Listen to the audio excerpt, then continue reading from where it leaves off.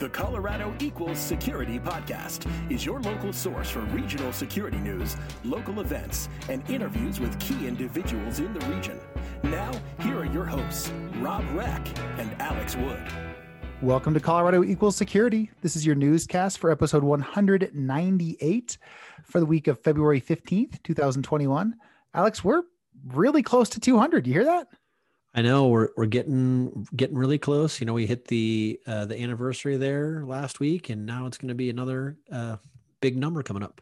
Milestone. We had another milestone. We also just passed 1,800 people in our Slack community. Yeah, week. That's a big milestone too. We're just crushing milestones right now. Yeah, we're just crushing it all in general, Rob. My gosh, how do we do it? It is unknown. It is amazing how we've made it this far, this well. Luck and luck. I think that's what we'll depend on. Don't forget about that deal with the devil that we made. But and that's how I got to be so good at the guitar. Yes, absolutely. Yes, exactly. You and Ralph Macchio.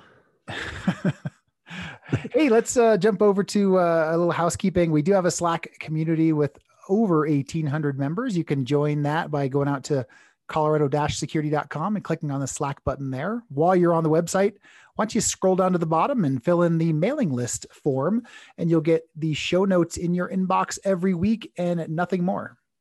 And while you're thinking about it, you should go to your favorite podcast player, subscribe, also rate us. You know, we appreciate all the 5-star reviews, all the other ones. Yeah, you can just forget about. And, also tell a friend, tell anybody, let them know about Colorado Equals Security. Let's get that Slack channel up to 1,801.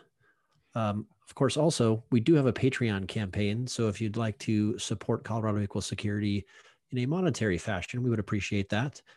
Anything that doesn't come from Patreon comes out of our pockets. So we love to have the support from all of our patrons, and thanks to them.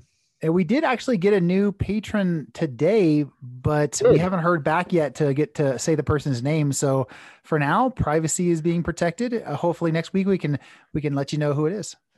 Yes. Looking forward to that. Big thanks to that brand new patron named Beep. Very excited about Beep. Hey, let's jump over to the news. We love to start with some fun news, and this news was interesting and different. There is a new beer spa by Snug that's launching here as the pandemic restrictions wind down. This new spa is going to come around. Alex, what is a beer spa?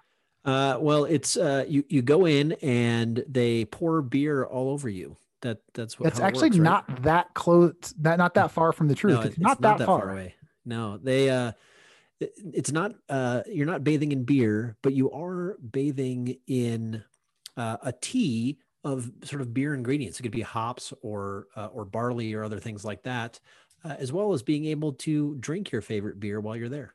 So the founders of this new establishment, they did a tour of Europe to look for business ideas that were doing well in Europe, but hadn't made it to the US, which, by the way, sounds like an amazing reason to go to Europe. And regardless of whether you come back with an idea, it sounds like a good idea.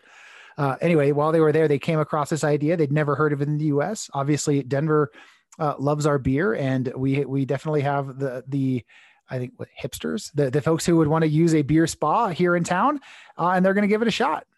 So, Rob, I think what happened was they decided they wanted to go to Europe, and they thought, okay, how can we go to Europe, but still write off all the expenses for taking a trip to Europe? Man, that's a great idea. And apparently they figured it out. It sounds to me like I have a business trip coming up. The Colorado Equals Experience, goodwill tour in Europe. I think I'm definitely up for this.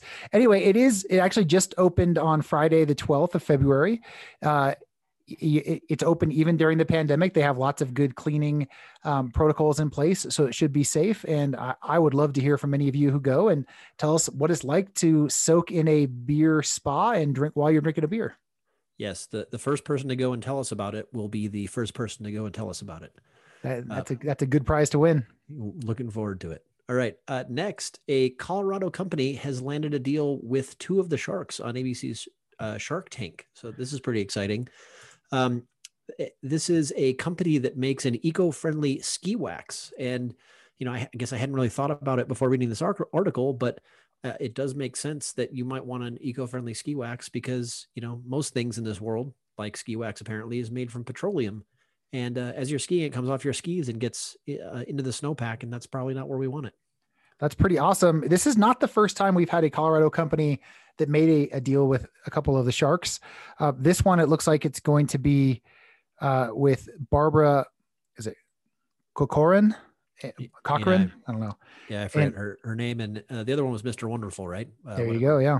And he's making a $300,000 deal and giving up 20% of the equity in his company. And we didn't even mention the company, right? It's called Mountain Flow.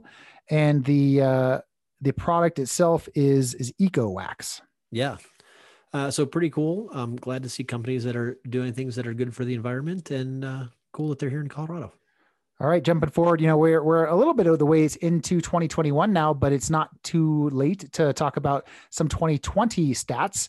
So DIA had a pretty big drop in traffic last year, about a 51% drop. You and I were talking about it, I think your comment was a little bit of surprise that it was only 51%. And this article goes into some interesting detail about how that happened. There was like a 90+% drop in like the April timeframe. But for the year, dropping a 51% still left DIA as the third busiest airport in all of America. Yeah, serving 33.7 million passengers. It's hard for me to imagine that there were still 33 million people that went through DIA during the pandemic. Yeah, I guess that's true. I suspect that they're not making it up, but it is a really big drop. And what I thought was interesting is they said the last time there was a comparable number of people who went through was 1997. So you're talking 20 plus years ago is the last time they were that low. Yeah, and that was just when the airport was basically brand new. So pretty amazing. And I imagine, we'll get back to a somewhat more normal number this year. Maybe not what it was in 2019, but I would say we'll probably be on an increase from that 51% drop. Yeah, I would expect you're still going to have a pretty significant discount over 2019, but compared to 2020, they're going to be very thankful. Yeah, I think as soon as people feel like it's safe to travel, everyone is going to be traveling. So at some point this year, it's going to get pretty crowded, I think. Yeah. All right. Next, we have an article talking about downtown tech companies and what they're going to do in a post-pandemic office world. Yeah, this is an interesting one. I'd say that there's not really any news in here. It's kind of a roundup of different conversations that Denver Business Journal has had around town. They do talk about 4 of the largest tech employers in downtown, which are Gusto, Vertafore, Ibotta, and Guild Education. And they just talk a little bit about their strategy for what they're going to be doing after. Ibotta on the one end is, hey, we want to get everyone back in the office as soon as possible. That's a big part of the culture. Whereas other employers are looking a little bit more open to the idea of having full-time remote or even, hiring people from different states going forward. Yeah, one of the things I talked about with Facebook is that Facebook is trying to generally diversify where they have people, make smaller pockets as opposed to everyone being in California, and Denver's going to be one of those places. And then they talked a little bit about Guild Education, where maybe they'll still focus on having people here, but probably not in the office full time. But then also expanding to have people in other markets as well. Yeah, pretty good stuff. Pretty good stuff. All right. Next, there's some blockchain news. Let's our favorite. Hit the blockchain button, somebody. Burst. Is it a clown noise? Is that what that is? Yeah, sorry. I don't know. So Burst IQ deploys proprietary blockchain-enabled technology to securely track COVID-19 vaccination efforts. This is, there's an awful lot of work going in right now around COVID-19 vaccinations. And I actually thought this was interesting in that they are looking to track the vaccines from manufacturer all the way, till they get into the arm of the patient, and using blockchain as the way, the ledger to do that. Yes, that seems like a good thing to do. I'm I'm not sure that they needed to use blockchain to do it, but it is a way that you can possibly do it, and they appear to be doing it. So congratulations to them. It was interesting to me, the last paragraph of the article, their sort of summary of why they're doing this is that the more that you can trust the data, the more trust you have in the system, which is true. But again, I don't know that you necessarily need blockchain to trust the data. Well, that's the only way I can trust data, is if there's a blockchain chain to it. Yeah. Exactly. Hey, jumping ahead into some not quite so fun news. The University of Colorado has reported a breach of their systems. They were the victim of a breach that impacted Accellion, which is a FTP kind of file transfer system that they used internally. Apparently there was a vulnerability in Accellion, and that impacted CU. And it sounds like the impact is going to be pretty widespread. Yeah, this is affecting a lot of Accellion customers. And it sounds like from one of the stories, not this one that I was reading, that, this could have been exploited for a long time for many of these customers. So I think it's going to be a big investigation, and I think it's going to be a bad few months for Accellion. So well, it sounds like it's going to be a bad few months for the security team over at CU as well. So definitely heart goes out to those guys. It's no fun to be having to deal with this. And certainly, it sounds like it probably wasn't something that they did, but they're the ones who have to clean up after it. Yes. There was interesting. One interesting fact they call out in the article is that there was a breach back in 2005 that exposed about 50,000 records, and the spokesperson from CU said that this attack is expected to certainly exceed that attack. So, I mean, it's a lot of people who are going to be impacted here. Yeah, not good news. And another example of the recent examples of problems with third parties and supply chains. So, no fun. Yeah. Well, speaking of good news, there's a comparison blog here from Ping this week comparing Ping to Okta, and you're not going to believe it. The Ping blog thinks Ping Identity solutions look like they're probably better for most enterprises. You know what, Rob? I don't believe that. I can't believe that a Ping article would say that. Yes. So this is just them talking about how Ping does at enterprise. Kind of enterprise grade identity solutions. They go across, how they're better suited for enterprises and their cloud migration flexibility and some other stuff. Anything you wanted to call out of this article? I mean, nothing in particular. I mean, I would say that, from what I've seen, Okta excels at the, sort of startup, pure directory and SSO kind of pieces. And, Ping really has their foot in the enterprise side, whether it's customer identity management or, other mixed environments or things like that. So it doesn't surprise me that there are some good reasons why Ping might be better in the enterprise space than Okta. All right. Well, I'm going to keep my mouth shut on this one. As I'm obviously not, I'm a little bit biased. I can't believe it. Yeah, next, we have a blog from Red Canary. This is another good one from them. This is talking about how to detect process masquerading.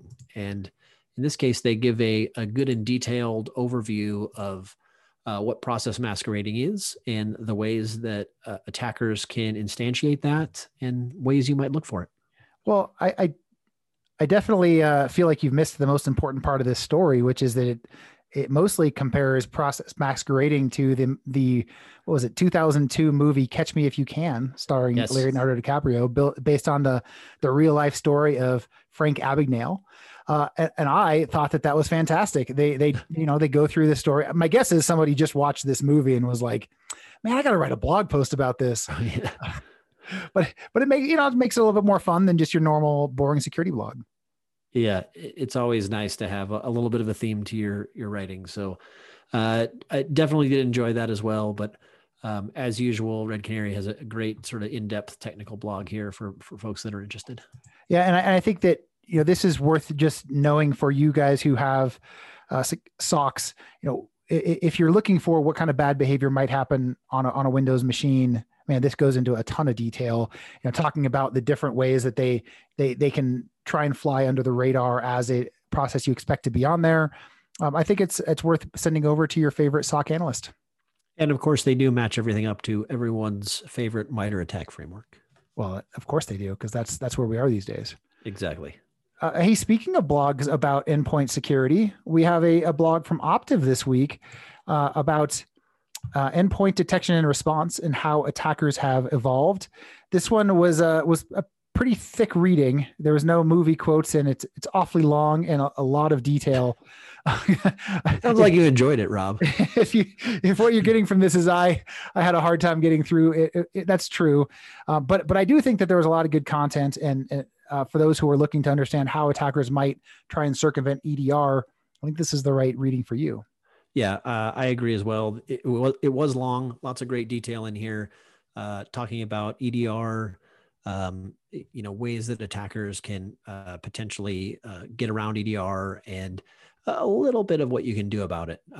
This is also a part one in a multi-part series, so I'm guessing that they're going to come back with some more details and maybe some additional pieces around being able to remediate. Yeah, it's going to be such a big series. They didn't say how many parts. They just said multi-part because it's going to be long. That's the gist here. Moving forward, our last security story of the week, we have a blog from Webroot, and this is much more my style. I could read this one. Enemy personas explained. Know your enemy and protect your business. They go into some personas that might be looking to get into your organization. Yeah. Again, another good, straightforward blog here by Webroot. They talk about a couple here, the impersonator,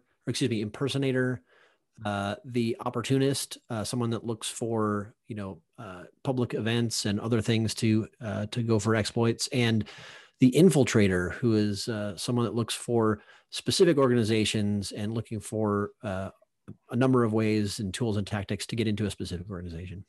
And they do some steps to actually go through giving you more information about each of these types of actors and what you might want to do about it. Interesting reading. I recommend taking a look if you're interested in a little bit of threat modeling. Yeah, good stuff. All right, that is it for news. Next, we get to talk about the Slack message of the week.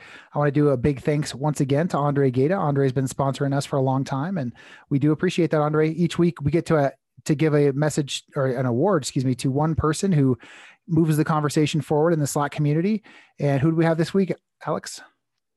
So this week, we gave the award to Ross. Congratulations, Ross. He posted Ross Hausman. Yes, Ross Hausman.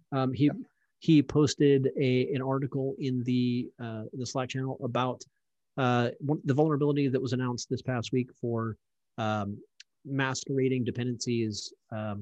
Basically, someone figured out that if you create things like NPM packages that have similar names to other things that companies actually use, then their automation was actually picking these other packages up and not really looking at them and including them in their builds. So pretty interesting there, sort of a novel exploit that now it seems like is being patched and fixed in a number of places based on this research. So good stuff. Definitely good stuff. Congratulations to Ross. He'll get to pick one item from the store. Hopefully he picks something beautiful so we can all watch him walking around town wearing some beautiful Colorado Equal Security swag. Exactly. All right. With that, we can jump over to events. If you want to see all of the events, we have an event calendar on the website at colorado-security.com. And we're going to talk about the ones that are coming up in the next couple of weeks. The first one of those is the CSA Colorado chapter is having their February chapter meeting on February 16th. On the 16th as well, ISSA Colorado Springs has their February meeting. On the 17th, it's a busy day. OWASP is doing their February meeting. Also, ASIS is doing a security and healthcare panel discussion with IAHSS and ASIS Mile High.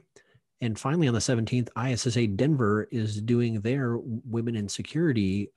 What do they do? Quarterly meetings. Yeah, good stuff. I do love those Women in Security meetings. On the 18th, we've got ISACA Denver doing their February chapter meeting. On the 20th, ISSA Colorado Springs is doing a mini seminar. The 23rd is the Colorado Equal Security Poker Night. Jason Jakes has been putting this on really throughout most of the pandemic. This is just a chance for you to get out with folks in the slot community, play a little bit of poker. I think it's a pretty small buy-in, $20 or something. And generally there is a bottle of booze and the cash prize for the winner. Hopefully you guys can get joined in. If you haven't heard about it yet, take a look at the Slack channel. There's a channel for poker where you can get signed up. Good stuff. On the 24th, ISC Squared Pikes Peak is having their February meeting. Also on the 24th, ISSA Denver is doing an event on CCPA2 and CPRA, which are basically giving you an update on the California privacy laws. And finally, on the 25th, ASIS is doing I'm assuming young professional happy hour with Colin Doherty. Good stuff. We had a while where there were not a lot of events, but man, they got picked up in earnest for sure here in February. Back in droves. All right, let's move over to jobs this week. Each week we do like to highlight some of the jobs we think you might be interested in the community, either those jobs that are, a good position or at a good company. In this case, I got some of both. There's some jobs at Ping that I'm hiring for. I'm looking to hire a security program manager, someone who I work with very closely on how we communicate and prioritize within our program. We're also looking to hire a business analyst who works directly with that program manager. And I'm hiring a couple of different product security engineers. So that's people who have a development background and want to do more security. Good stuff. Metro State is looking for a cybersecurity affiliate / part-time instructor. Jefferson County Public Schools is hiring a senior information security analyst. NREL is looking for a cybersecurity analyst. NREL has had a lot of positions over the years. Yeah, they have. They must be doing a lot of cool stuff in security, or that one person who's there just turns over every 2 months. One or the other. Hard to know from outside. First Bank is hiring a manager of information security. Front Door is looking for a security engineer for GRC.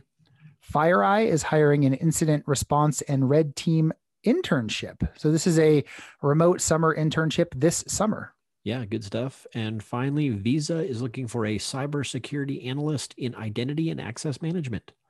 I love it. That is it for news. We do have an interview this week. We have a big thanks to Janelle Shaw for doing an interview. She sat down with Leanne Nicolo. Leanne is in charge of incident response at Coalition Inc. And we're going to get to learn a little about her. She actually worked at Kivu Consulting with Douglas Brush. And I don't know if that's how she got connected to the community, but that would be my hunch. Yeah. I know Leanne.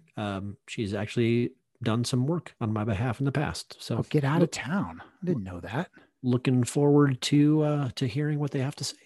Well, good stuff. All right. Yeah. Well, thanks everyone. We'll look forward to talking to you next week. Hopefully everyone is not freezing and stay warm out there. Saved whatever plants you've got that made it through the winter so far. Exactly. Good stuff. All right, Alex, we'll talk to you again next week. All right. Thanks, Rob. This is Jay Wilson, CISO of Health Grades. Welcome to Colorado Equals Security, the podcast for Colorado security professionals by Colorado security professionals. Welcome to Colorado Equals Security. This is Janelle Shaw. Today, I'm excited to interview Leanne Nicolo. I hope you enjoy our conversation. So Leanne is an incident response leader at Coalition. Hi, Leanne. Welcome to the podcast. Good morning. How are you doing today? Lovely. Just another day working from home. Exactly. I know it's pretty overcast and cloudy here. How about for you? It's sunny 7 days a week, and today we do have overcast and clouds, so same bandwagon. Yep. So Leanne, can you tell us a little bit about yourself? Sure, absolutely. So I am from New York. I currently reside in Denver, Colorado. I started my career journey with the path of pre-law. So I went to school in upstate New York. I wanted to be a lawyer. As a young kid, two of my aunts were lawyers and they seemed happy and wealthy. So that was my journey in life. And then when I got into school, I realized I was much more of a numbers person rather than reading comprehension. And after a few law classes, I realized that law school would be daunting for me. So I started taking just random electives to kind of get my interests out there. And I took a networking class. And I remember hearing the professor discuss how text messages got from one cell phone to another. And I was fascinated. So I ended up switching my major, graduated with IT. I worked for I ended up getting my master's degree in cybersecurity specifically. And then I started working for a major broadcasting firm in New York City, and then moved over to consulting, really starting in IT consulting, which was definitely a fantastic background. And now I work for an insurtech company out of the Bay Area. So like you suggested, I lead a incident response team. So definitely been an interesting 10 years, but it has been fantastic.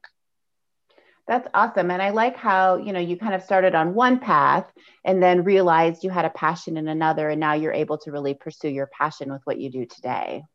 Absolutely. And cyber was so new then.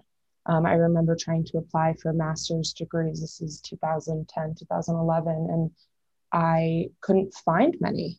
A lot of schools didn't offer them. So I think I got in, I hate to say at the right time, but it was such a fantastic transition for me. Yeah, no, absolutely. So tell us a little bit about Coalition. Sure, absolutely. So we are about 2 to 3 years old. We are ultimately an insurance firm. So we provide cyber insurance to our policyholders.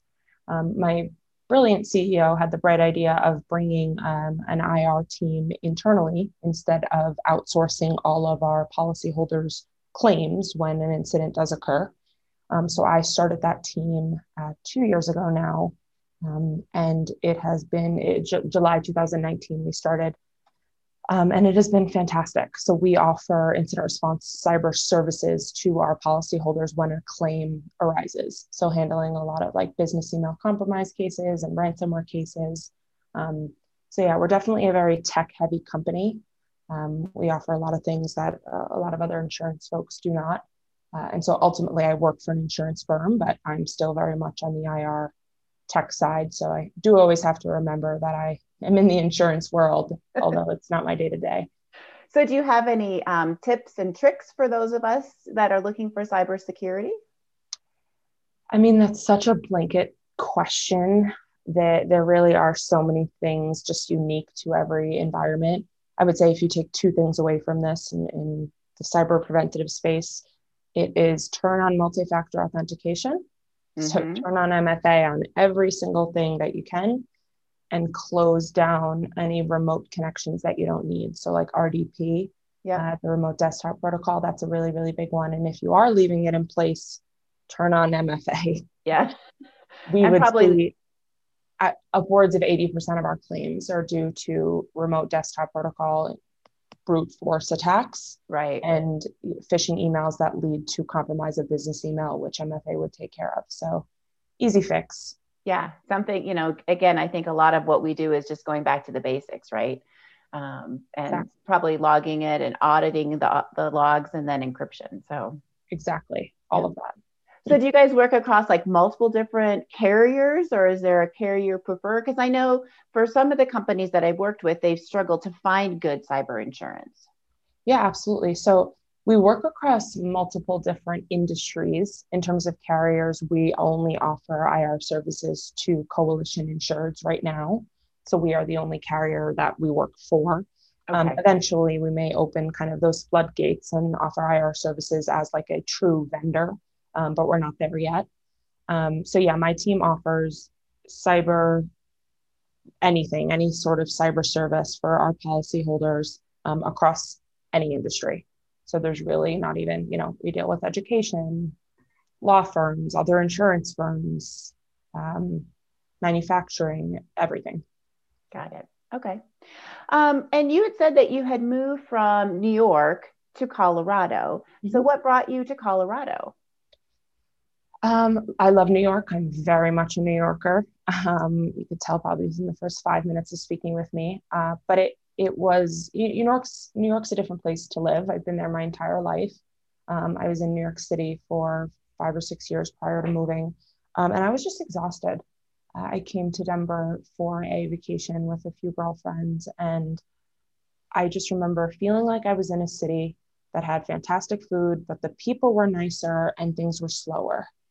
I remember being here and people would talk about what they do after work, and instead of happy hour, they were going on bike rides.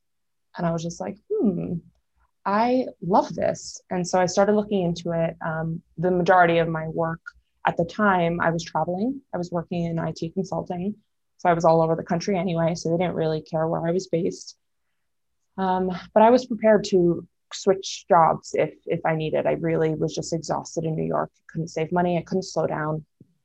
And so I kind of came forth with my company that I wanted to make a switch, and they were all for it. So I got up and came in 2017. Yeah, that's awesome. And I think that work-life balance, is something that we really take for granted here in Colorado. And I think we're frequently, in one of the top places to live and work. So that's great. Any specific thing in Colorado that you really like to do? I just love being outdoors. And, I was looking at photos recently. I was clearing my phone. I was getting a new phone. I was going back and I realized last February, I was outside in a tank top rollerblading. Like not only can I never rollerblade on the streets of New York, but I can never be in a tank top in February. The weather's funky, but it really, just with the sun, I think we're like the 11th sunniest city or something. Yep. I love being outdoors. I can work outside. I can take midday breaks, take my dogs on a walk. So the weather, you just can't beat it. Yeah, no, I absolutely agree. And so you had talked about kind of transitioning to security, and right now you're incident response lead, and you did that previously. And I think that, there's lots of roles in an IR team. And, there's like the incident manager, there's the analyst, there's people kind of who do the recording. So what makes a good incident manager, a good lead? If I have a single piece of advice, I would say time management. Our jobs become very difficult. You mentioned work-life balance, which if you manage your time well, you can definitely have that, especially because we all are remote in today's world. It's very easy to work from home and just get carried away. So you really just need to manage your time. That becomes very difficult in IR, as you can imagine. Correct. Ransomware really likes its 5 p.m. on a Fridays and 2 a.m. over the weekend. And so it doesn't allow us much time to be checked out. So having a team where we really can manage the time and making sure people are taking vacation, it's inevitable to get burnt out. One of my managers in my earlier career was really big on vacation. He would actually remove email from our phones if we went away and we were still online, because he's like, you're going to burn out and quit. Yeah. And I can't have that. So I need you 100%. And then when you're offline, I need you to be offline. That's awesome. Yeah. And so I try to bring that mindset wherever I go, that, when you're on vacation, you're on vacation. Please don't have to be online, because in a year, you're going to be done. Yeah, because I think, cybersecurity people generally tend to be kind of a little bit more high strung. And then when you add IR, I think they're kind of a little bit of adrenaline junkies, right? Absolutely. I did it for, on and off. I've been on IR teams and managed them. And one of my bosses said the same thing, like, we're the people that run towards the building, right? Like, we're like, oh, there's a fire. Oh, there's a problem. Let's run towards that, right? And yeah. I tell my family we're dealing with people whose hair are on fire, and it's potentially one of the worst days of their professional life every day. Right. And so it is exciting. It's fast paced. It's constantly moving. People, I have people approach me, I would say 2 or 3 times a week, whether it's on LinkedIn or old friends, just saying, I want to get into cyber. And I'm like, okay, listen, it's a fantastic career, but you have to make time for yourself. You have to make sure that you are asking for help and voicing when you need support. So it's very important. Yeah. And I think that kind of segues us into a notable investigation that you did back in 2018 with a mutual friend of ours, Doug Brush, right, who is really big into self-care right now. And there was a report that DJI drones were transmitting sensitive information back to their servers without the user's knowledge. And I think most people are pretty skeptical of drones and untrusting because of how invasive they are. And then you add the component that they were a Chinese company, right? So can you tell us about that investigation? Sure, absolutely. So that was probably my second or third large investigation, but definitely the most exciting. Doug is fantastic to work with. And I was brand new at the consulting firm at the time, working under him. So they were they're in San Francisco. So we took a trip out there, a few trips actually, just to meet with them and kind of get the background. Exactly like you said, they were suggested to have been selling their drones to people all around the world and potentially transmitting data back to their servers in China. So huge accusation. We were hired through Doug's contacts as the forensic experts to disprove that or confirm that if that was true. We were hired as a third party. So it was a fantastic experience for me. IoT and kind of the just Internet of Things is not going away anytime soon. So I think drones was a big one because they work on all sorts of networks and they collect all sorts of data. So it was really focused on code review and analysis of the drones to confirm whether or not any data was being transmitted back. So we purchased one of all of them. It was only a team of 4 at the time that really worked on this case 24/7, which was fantastic. So we were very, very close. We purchased one, we all learned how they work, and then we captured and review all of the data on each. So the data that was stored locally on the drone, as well as anything that was transmitted once it was en route and once it was flying. So we were able to, that you could read the report. I believe all of that is public now, but the details of that suggested that, all of the infrastructure data, and I don't even know what else was suggested during the lawsuit, but that a lot of the stuff that was being transmitted back to China was in fact not. So that was all staying on the local system and it was able to be erased, or they had a little memory card on some of them could be removed. None of that was being sent back to the servers, which was really, really fun project. Yeah. And I like it when you can kind of be on the side of the company, right? Like, I think we always think of companies as being like the bad, evil companies. Totally. And so when you brought that story up, I was really excited to read it and say that, hey, this is a company, they're doing what they say they were supposed to do. And, and I think that bodes well for a lot of other companies, right? Absolutely. And DJI, in the grand scheme of things, is a baby. They haven't been around forever and they made a ton of money.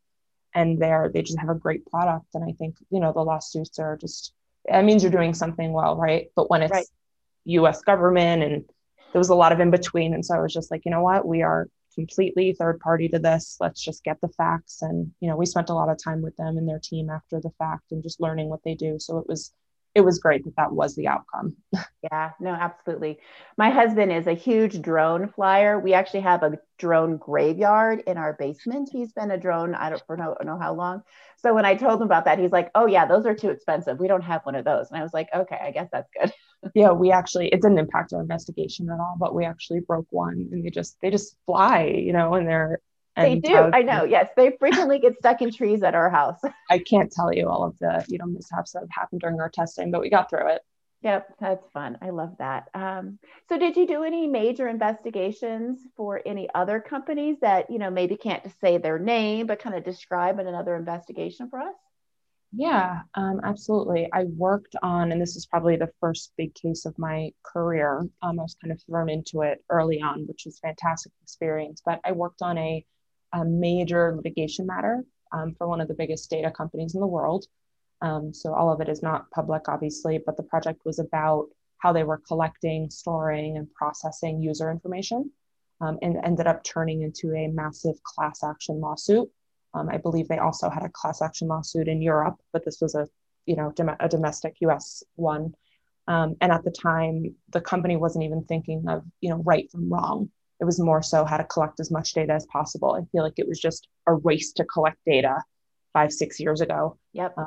And so we got involved with a litigation case where we had to basically collect, I think the number was around 350 hard drives, and image them and document, serial numbers, and just go through what data was being collected and stored. And it was a fantastic project, but it was years. They just settled recently. Yeah. And you actually that's my sweet spot, right? Like that personal data and the fact that everybody collects as much as they can. Mm-hmm. So can you describe some of the data that was collected that maybe users don't understand is being collected? Sure, absolutely. So one of the kind of pain points there, and we can really think about this in terms of any company doing this, is when you're sitting at Starbucks or anywhere where you're on a public Wi-Fi and you are handling your banking information or whatever you're doing on your computer. If somebody wants to capture that data, if it is unencrypted, they can. So you have to think about the other people around you and the other cars driving by and the person living across the street.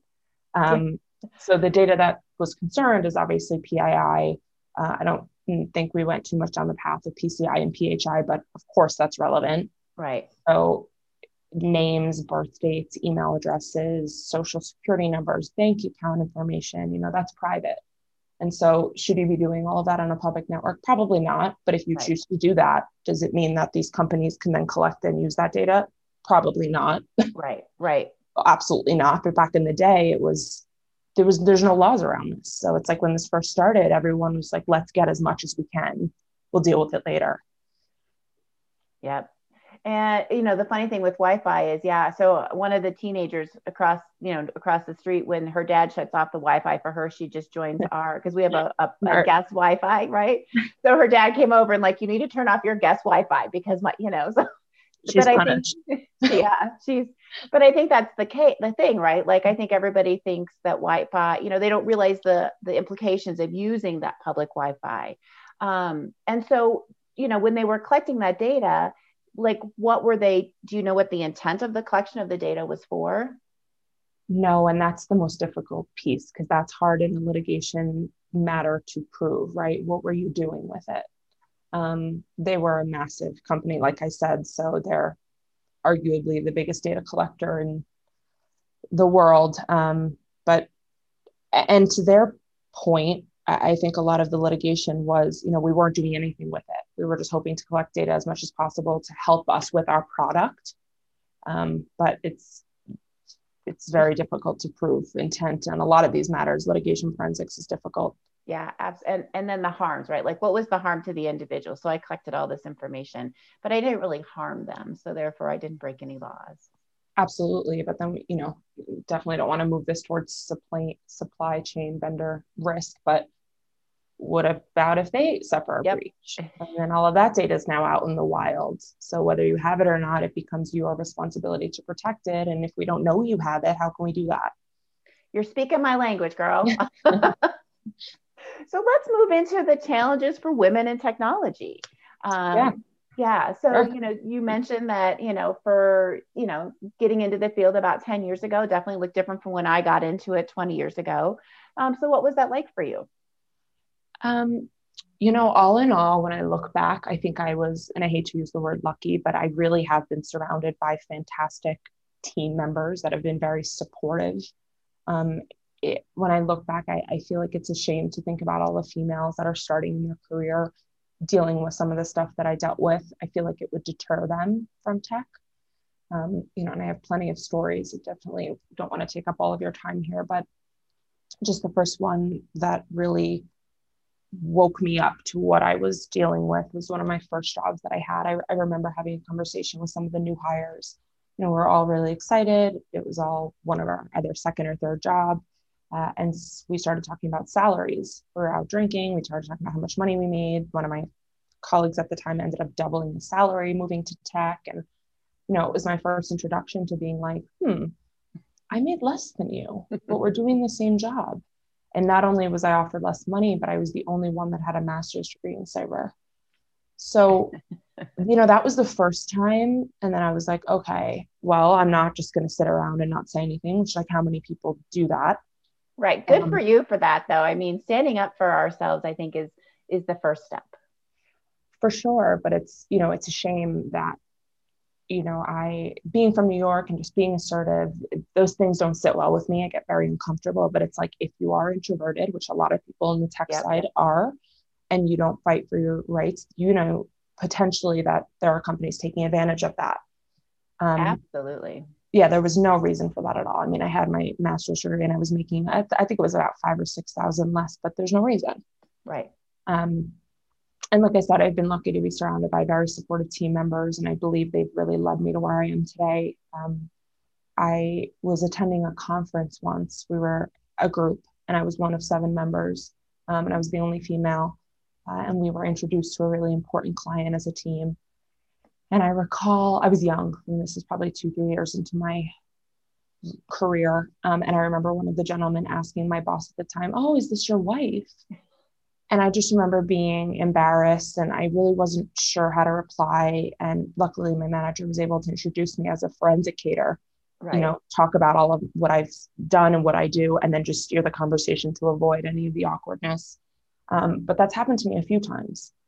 And I have really thick skin, and I've learned how to deal with this to the point I really don't believe it impacts me in my career whatsoever. But the first 5 years are extremely formative, and people dealing with that, it's like, no, I'm not a secretary. No, I don't work in marketing. No, I'm not someone's wife. Like Right. those suggestions hurt people. It makes And you think, like, am I in the right career? Yeah. Well, I think you are in the right career. If anybody, I mean, I'm sure you've heard that over and over because you've been surrounded, but I think what we need to take away is make sure that the people on the other side don't make those assumptions, right? And it kind of feeds into the bias that people have of what, the people that do this job look like, right? Absolutely. Hoodies and men so I love that you're breaking that stereotype. Absolutely. Yeah. My manager at the time would just tell me, like, just go out and kick ass. That's all you can do. And I remember being sent to like Sandsfire and working so hard to get a Sands coin. And I got my first one, and I came back and I had one, and nobody else in my group of 7 had any. And then I got 2, and then I got 3, and writing blogs and doing interviews and just doing everything I can to make a name for myself. And it's like, luckily I have some of that personality to just not get upset by those things, but it's more so motivation to me. But I feel like that's a hard personality trait to just assume on people, especially in the tech world. Yeah, no. And I think that, what you've described is you have to fight a little bit harder, right? Like put that more effort in and kind of prove your worth, where some people can just sort of arrive and don't have to do that extra effort. Absolutely. Yeah. And so, I always like to talk to our guests about giving back to the community. And you've been doing this for many years now. And I think that kind of says a lot about you and what you just described as, you're a leader in the forefront of, advocating for women. And so you're part of an association or a nonprofit called Her Justice. Do you want to talk a little bit about that? Sure, absolutely. So basically, they're a New York City organization. I worked with them for quite a few years when I was living there.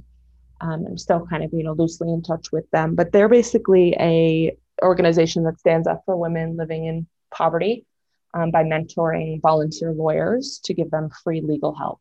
So a lot of them are dealing with child custody, immigration, all sorts of just horrible things. And so a lot of the lawyers that, breach counsel that we work as part of incident responders volunteer their time. And so I got started to kind of move into that direction of just volunteering, whether it's money or time or just going to their meetings.